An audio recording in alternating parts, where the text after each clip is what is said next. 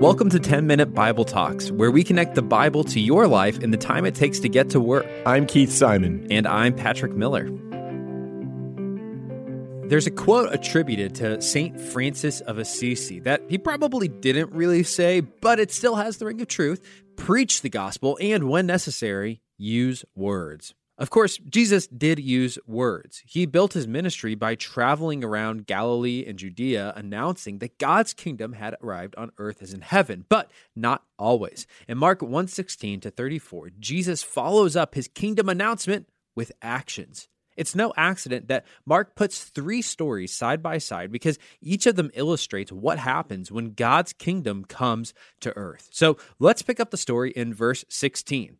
As Jesus walked beside the Sea of Galilee, he saw Simon, that's going to be Peter later on, and his brother Peter casting a net into the lake, for they were fishermen.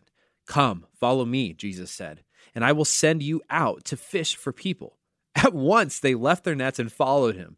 So after this, Jesus calls James and John in a very similar fashion. So Jesus is preaching the gospel here, not with words, but with actions. And what is he telling us in his actions? Well, he's telling us that when the kingdom of God comes, it gives us a sense of mission and purpose in our lives. One thing that I think we've lost in the 21st century is the idea of cosmic purpose. When you evict God from your reality, you evict transcendent purpose in meetings.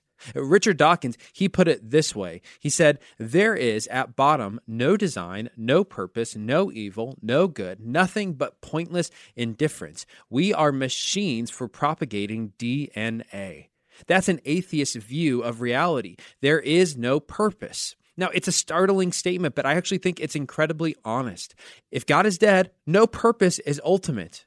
We are simply globs of atoms selfishly bustling together to reproduce ourselves by the impersonal rules of natural selection. In fact, to call that a purpose is kind of to anthropomorphize it. It's not a purpose. Natural selection has no intentionality. It just is what it is. Do you have a "it just is what it is" vibe to your life? You go to work and maybe you don't like it and you say, "It just is what it is." Or maybe you're married or you're single and you say, "It just is what it is." I wonder if Peter and Andrew, James and John, that morning that they were called, I wonder if they were out fishing and you asked them, what did they think about their lives? Maybe they would have said, "It just is what it is." That's how an atheist sees the world. There is no purpose. We're just DNA propagating machines. It just is what it is. Do you feel a sense of emptiness in your life right now? Or maybe just a sense of dullness? A vacuous purposelessness in your life? I want you to know that you were made for so much more. When God's kingdom comes on earth, this is what Jesus is showing us with his actions. When God's kingdom comes on earth as in heaven, purpose erupts into your life with volcanic power because you have suddenly been connected with the super pressurized molten power and glory just beneath the surface of reality. Jesus, he looks at these two fishermen, and this is what his actions tell them whenever he calls them and gives them a purpose. He says, look, your life is not just, it is what it is. The world is charged with purpose. Your life, James, John, Peter, Andrew, your life is charged with purpose, and I have one for you, and it's very simple. Follow me. Do you want to know the purpose for your life? You were made to follow Jesus, to apprentice yourself to his character, his way of speech, his way of acting, his way of seeing others, of seeing yourself, of seeing the world, of defining good and evil. You were meant to apprentice his pattern of prayer, trusting God, living in community with others, service, and care for those who are in need and hurting. You were made to follow him in his lifestyle of hard work, excellence, productivity, loyalty, and commitment. Put differently, Jesus is offering us an education in how to live fully human lives. By modeling ourselves after him, who was the most fully alive human who ever lived. Life can be so much more than it just is what it is. God has a purpose for you that will give your life meaning, weight, direction, and value. Do you know what that is? God has a purpose for you. It is to follow Jesus. Jesus is here, and he is, in Mark 1, he's showing us the gospel. He's not just preaching it, he's showing it. And the first thing that happens when God's kingdom comes to earth is that people get a purpose. Let's move on to the second thing that happens when God's kingdom comes to earth. Mark 1:23. Just then, A man in the synagogue who was possessed by an impure spirit cried out, "What do you want to do with us, Jesus of Nazareth? Have you come to destroy us? I know who you are. You are the Holy One of God." "Be quiet," said Jesus sternly. "Come out of him." The impure spirit shook the man violently, and he came out of him with a shriek. So the second thing that Jesus does is he confronts the powers of darkness. This was controversial in his day, and not because people doubted the reality of spiritual darkness. That's a modern phenomenon. We kind of doubt the reality of spiritual evil. It's one of our own cultural pathologies. This was controversial in Jesus' day because the people like the Pharisees, the Zealots, and most average people, they knew the real problem with the world. The real problem wasn't spiritual darkness. They didn't spiritualize the problem. The real problem were the Gentiles, specifically their Roman occupiers who ruled over them by the edge of the sword.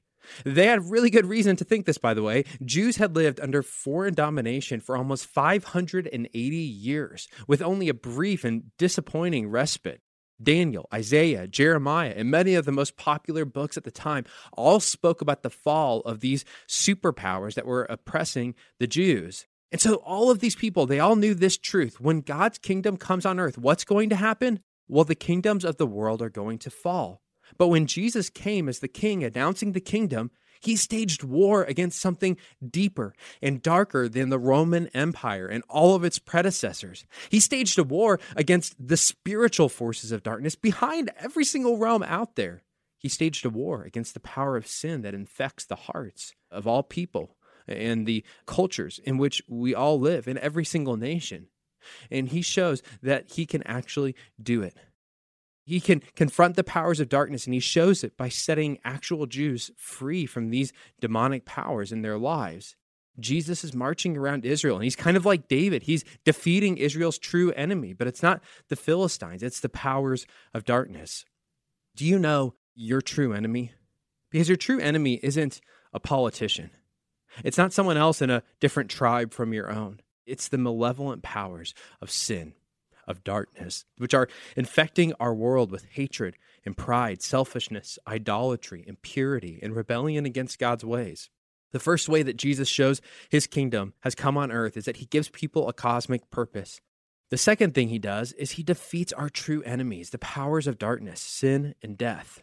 The third thing he does is he heals. We read in Mark 1:29, "As soon as they left the synagogue, they went with James and John to the home of Simon and Andrew. Simon's mother-in-law was in bed with a fever, and they immediately told Jesus about her. So he went to her, took her hand, and helped her up. The fever left her, and she began to wait on them." After this, we learn that more and more crowds start gathering outside the house, and Jesus begins to heal even more people. When God's kingdom comes to earth, it brings healing. It brings holistic healing. So that means that Jesus heals not only our bodies, but also our minds and our emotions. He heals communities. He heals families. He heals workplaces. Where do you see hurt, sickness, division, and hatred in your own world, in your own little locality? Jesus doesn't wage war on it. He heals it. He makes us whole.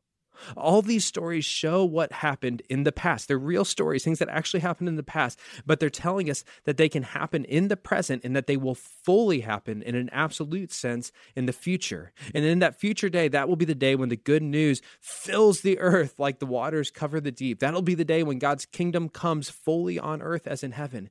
And we know that on that day, we will have a cosmic purpose. The powers of darkness will be defeated once for all, and everything that is wrong will be healed. Thanks for listening. If you've enjoyed this content, please subscribe and give us a rating. That helps other people find this podcast more easily. Also, ask yourself, who could you share this podcast with? Texting an episode to a friend or a family member is a great way to help them grow spiritually. If you want to go deeper, check out our show notes for book recommendations.